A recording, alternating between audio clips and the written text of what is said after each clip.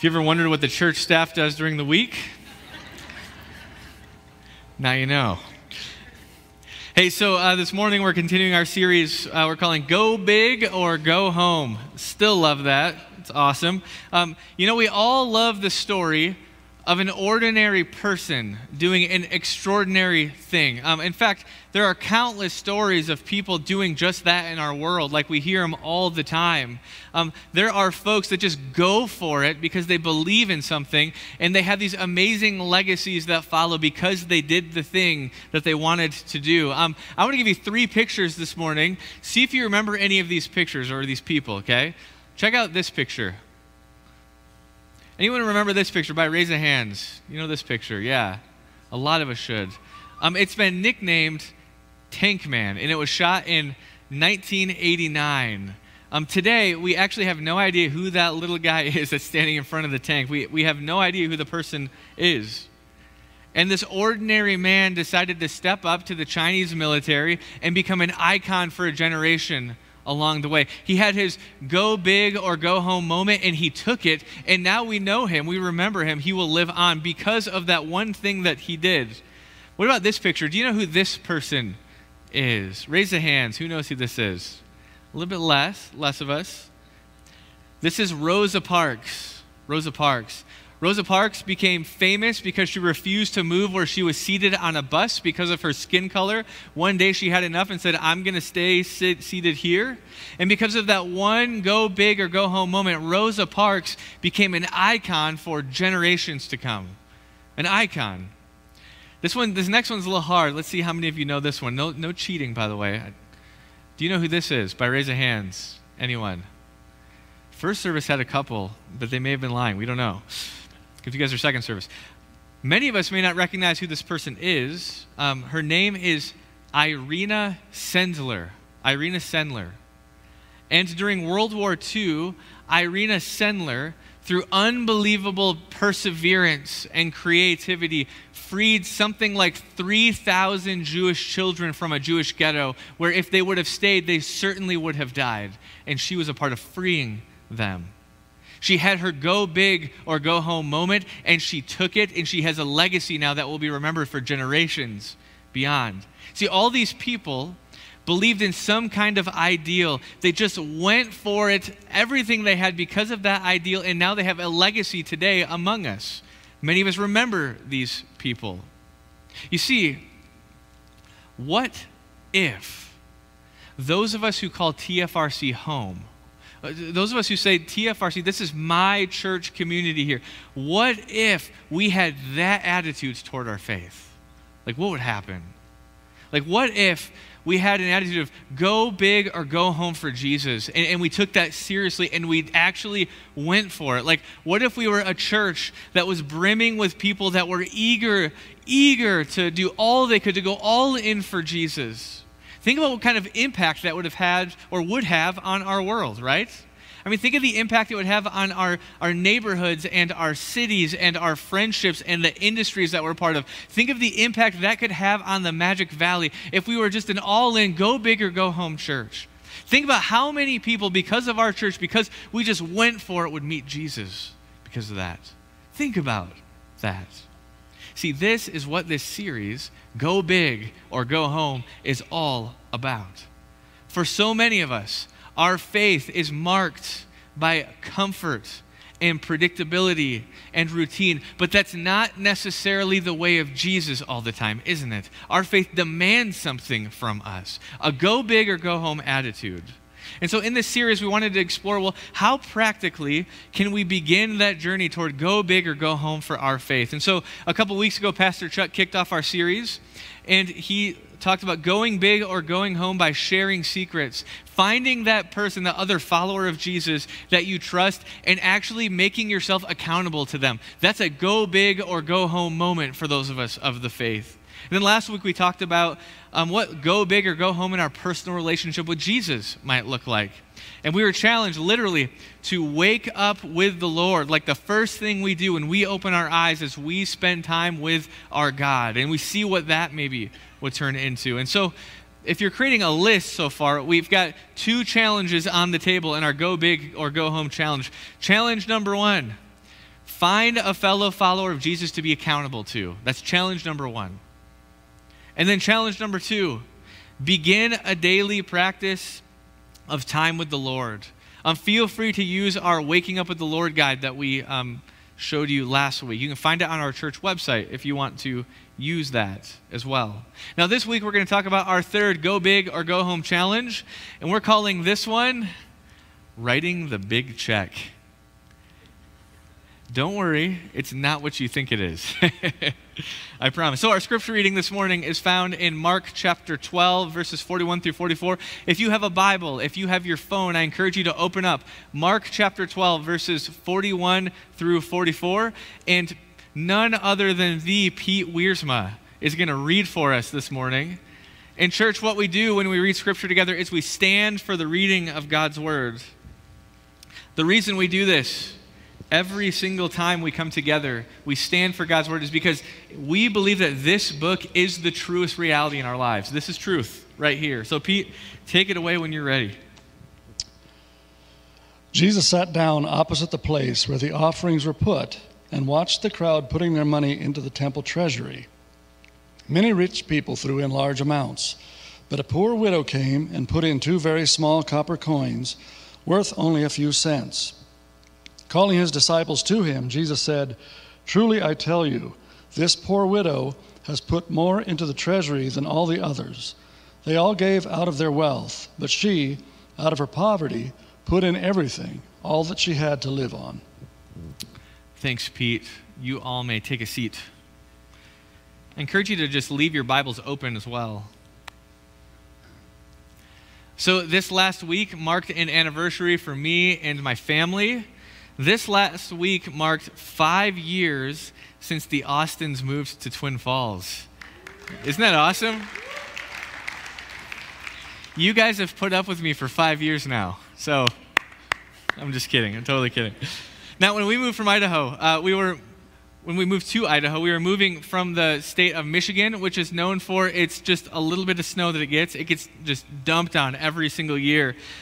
Now, something important about Michigan is knowing that Michigan drivers pride themselves on driving on the snow. They're prideful of it to the point where we think we're better than you, other states, at driving in the snow. And when we moved to Idaho 5 years ago, we scoffed at all the warnings the Idahoans were giving us about winter. Woo, winter in Idaho. We're from Michigan. We're a big deal. We've done this before, you know? That was until one night. One night, my wife Becca was driving home from work, and it had snowed and then melted, then got really cold, because there's like 7 seasons in Idaho and they all happen in the same day. That's something we learned. And when it was time for my wife to turn left into the subdivision, she had her hands on the wheel and she slowly turned the wheel to the left and hit the gas pedal. But something happened. The car didn't follow the wheel. The car just continued to go straight. There's this thing called black ice out here. I don't know if you've heard of that before, but it's really exciting when you encounter it. And so our 2007 Buick Rendezvous, which we still have and we adore, went sideways into a curb because of that. And I have a picture of it. This is what happened to it.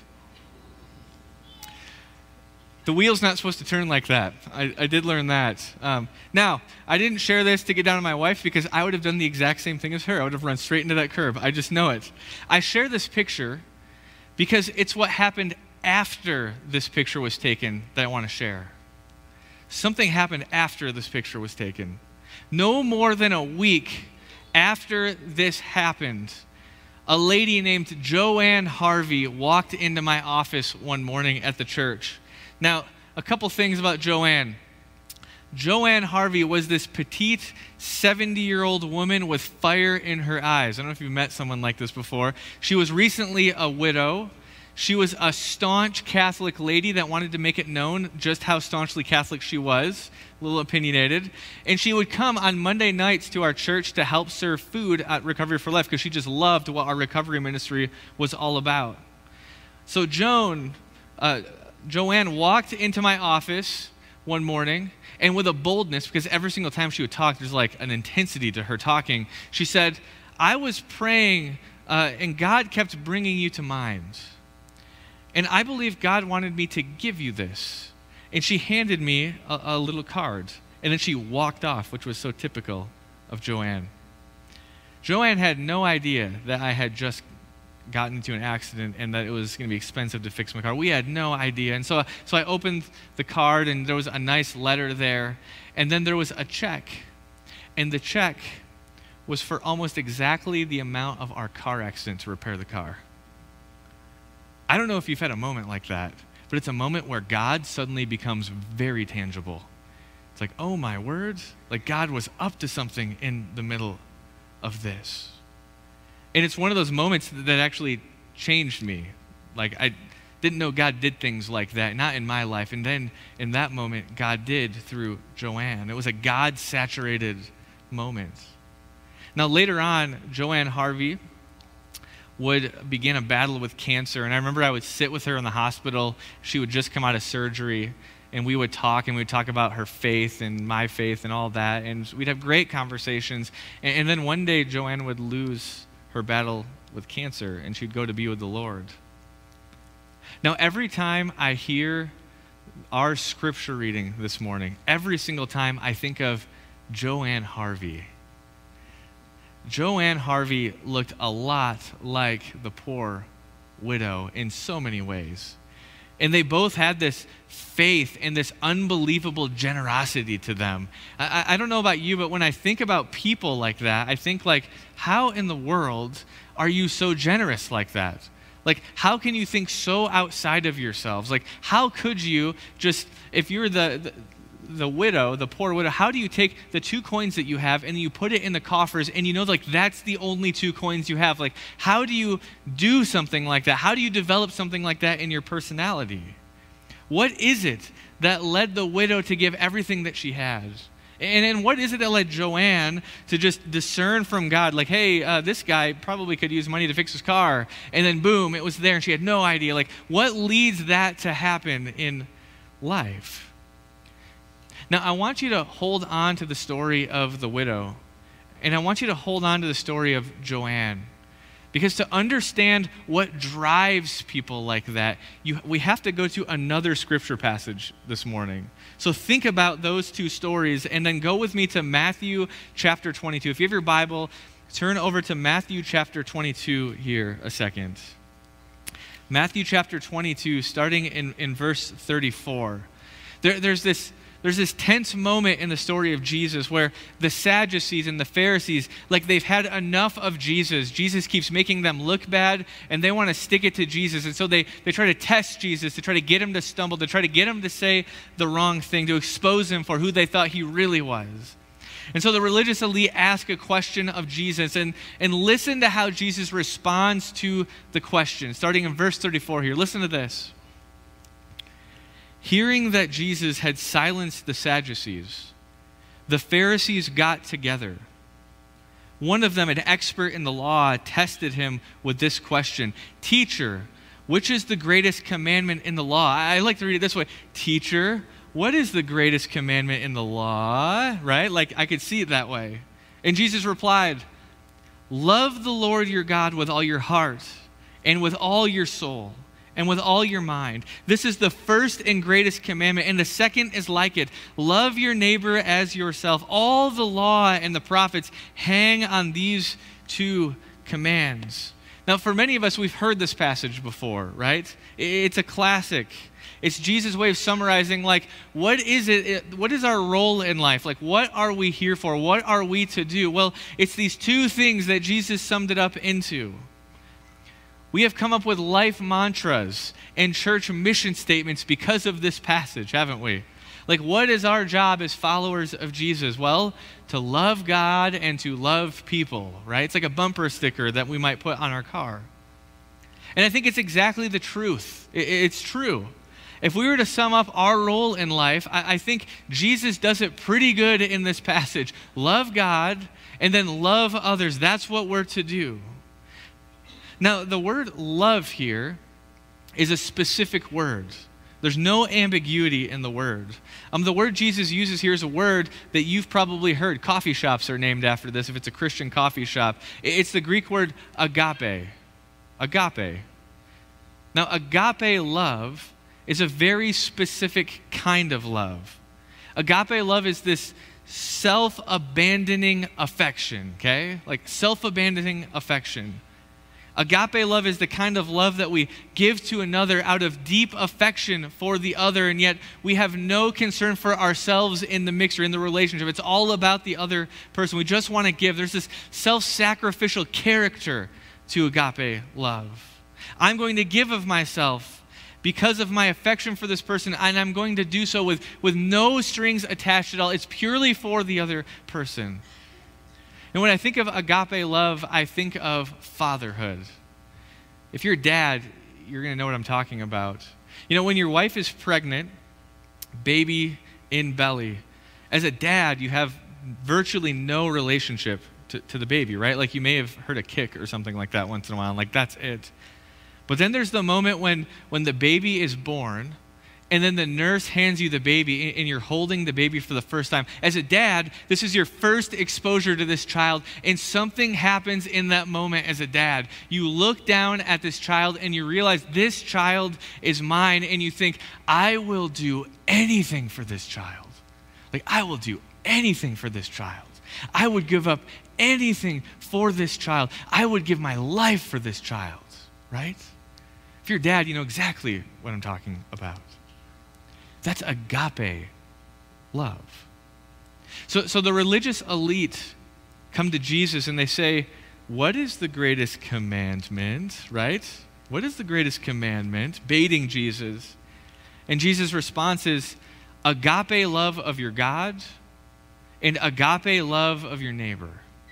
Your job in this world, if we call ourselves followers of Jesus, our job in this world is to give ourselves unconditionally away to the Lord and unconditionally away to our neighbor. You know, we could summarize these commands, or they call them the Great Commandments. We could summarize it another way. Basically what Jesus says is that the most important command from God is to, you ready? The most important command from God is to not be concerned with yourself in your relationship to God. Not be concerned with yourself in your relationship to God. And to not be concerned with yourself with your relationship with your neighbor. To not be concerned with yourself. You know, what Jesus is doing here with the religious elite is exposing something about what's going on the inside for them. You see, for Jesus' opponents, these religious elites, their faith was functionally transactional. It was all about, like, what could I get out of it? It was about, well, if I do the right things, if I follow God's rules the right way, if I do it publicly, well, maybe I'll get prestige out of it, I'll get notoriety out of it, I'll get power out of it, I'll get noticed out of it, I'll get fulfillment out of it, whatever it is. But it's about what can I get out of it if I give into this thing. And then these folks, they treated their neighbors exactly the same way. If I'm going to associate with this person or help this person or be accountable to this person, I hope that I can get some prestige out of it, some notoriety out of it, some power out of it, to get noticed out of it, some fulfillment out of it, whatever it may be. What can I get out of these relationships fundamentally? Now, I don't want to be the bearer of bad news. I really don't. But I think that our attitude toward faith and toward others is often not all that different. It's not. In our consumeristic driven world, we have been thoroughly trained to see every situation, every person, everything as a product that can be consumed. It's about what can I get out of it. That's what we do with our whole lives. What can I get out of it? And we do that with our faith and our neighbors all the time. All the time. Jesus says, love the Lord your God with all your heart, with all your soul, with all your mind. Agape love the Lord your God with all your heart, with all your soul, with all your mind. Out of a deep affection for God, for God's sake, offer yourself to God as a sacrifice to God. Like all of you goes to God and it's for God's sake. Is this the attitude that we bring to our faith? or to our neighbors? Is it? I mean, I think Sunday morning worship is a great example of this. Look, if your primary reason for coming to worship today, for being in this building or streaming in online, if your primary motivation for tuning in whatever way is to be spiritually fed, we use that phrase, right? It's about me being spiritually fed, then we have made worship about us, not God. You see? If our primary reason for coming to worship or streaming in online is the worship music, that experience of worship when everyone sings together and the music crescendos at the right time and there's just this feeling, you know what I'm talking about? If that's why we come to worship, if that's our primary motivation, we have made worship about us, not about our God. If our primary motivation for attending worship services or tuning in online or Facebook Live or hanging out in the Octagon is being with our friends and being with our family, if that's why we come to worship every single week, week after week after week, we have made worship fundamentally about me. It's not about God, it's about me. What can I get? Jesus says, love the Lord your God with all your heart, all your soul, and all your mind. And so often we live our lives in such a way that we love ourselves with all our heart, with all our soul, with all our mind. Whether it's worship or friendships or career choices or dating or free time, whatever it may be, it tends to be about me, right? See, the number one thing we have to understand is that faith is ultimately not about us. It's not. Faith is fundamentally about God. Amen? And folks, that's pretty good news for us, if you think about it. Do you know why we should agape love the Lord our God with all our hearts and souls and minds? Do you know why that's something that we should even think about doing? Do you know? Because God agape loved us first. See, the Father has a relationship with his Son, Jesus, right? And the Father has a relationship with us. And you would think that the one that the Father would agape love the most would be who? Well, it'd be the Son, obviously. You know, it's the dad thing. When the kid's born, like, I will give anything for the, like that. It's a father, right? It's a father thing. You choose the Son, but that's not what God does in the Scriptures. He gives up his Son so that he can agape love you. See? The Father was willing to offer up his Son on a cross, his Son who he agape loved so deeply, to demonstrate his agape love for you and me. Think about how backward that is. You would never give up your kid for somebody else. You would never do that. But that, well, that's what the Father did for us. And you see, once you believe that and you really interiorize that, like it comes into you, like you really firmly believe it with your whole being, it will change everything for you. Everything. Do you believe it? Do you? You want to know why you can agape love our God? Because he agape loved you first. He selflessly gave himself to you on a cross. The cross is the ultimate symbol of agape love. And so, we selflessly give ourselves to God because he is a selfless God who selflessly gave himself for us. Now, what does all that have to do with the poor widow and Joanne Harvey? The poor widow who Jesus was probably walking by the temple at some point and looked up and he saw the poor widow. This poor old woman has these 2 coins, and they're like the world's smallest coins. They're worth essentially nothing.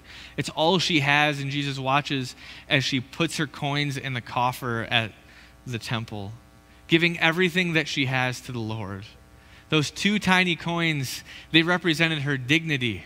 They represented her worth in society. That's all she had. That was it. When you give that up, there's nothing else left to give. But she gave it to the Lord. She gave it. And we know why, don't we? Because she agape loved her God. Oh, she loved her God. She would do anything for the Lord. It wasn't about her. It was about her God. And do you want to know why Joanne Harvey would hand me a check for the cost of a car accident without even knowing it? Do you want to know why? Because she agape loved the Lord, and it spilled over into her neighbor. That's why. Folks, this is what go big or go home in our faith looks like.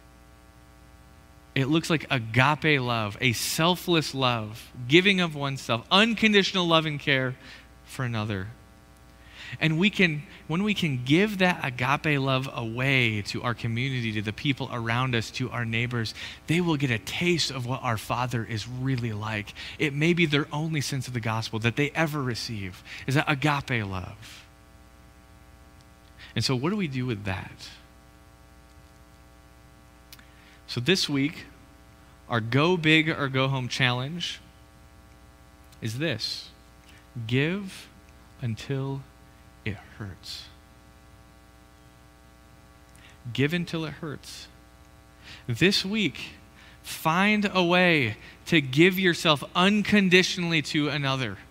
Find a way to do so. Maybe that means writing a big fat check and then giving it to somebody who you don't even know if they're in need, but God has laid them on your heart, so you give them that check. Maybe that's what it looks like for you.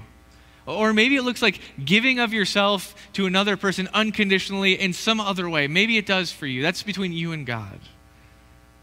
I challenge you, though, give until it hurts. You want to take your faith seriously? Make it cost you, right? Agape love of God and agape love of neighbor. Amen? Let's pray.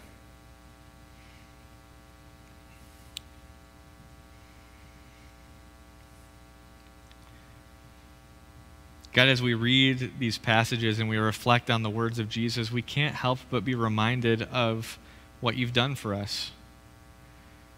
You certainly are a God of love. God, thank you for being so selfless toward us when we've really been selfish toward you. You've given everything to us. You would give your Son to us, and you did. God, we ask that that message will just penetrate deep into our hearts. It'll soften the bedrock there and work its way into our lives and transform us. God, there's a world out there that needs to experience that love. You know that. And God, give us the heart and the capacity, that go big or go home attitude, to go share your agape love with the world. God, give us the power, the endurance, the ability just to go for it. God, we thank you for who you are and all you've done. We thank you that this story is about you at the end of the day. It's not about us. We pray all this in Jesus' holy name. Amen. Let me leave you with a blessing. May the Lord bless you and keep you. May the Lord make his face shine upon you and be gracious to you. May the Lord raise his countenance upon you and give you peace. Amen, church?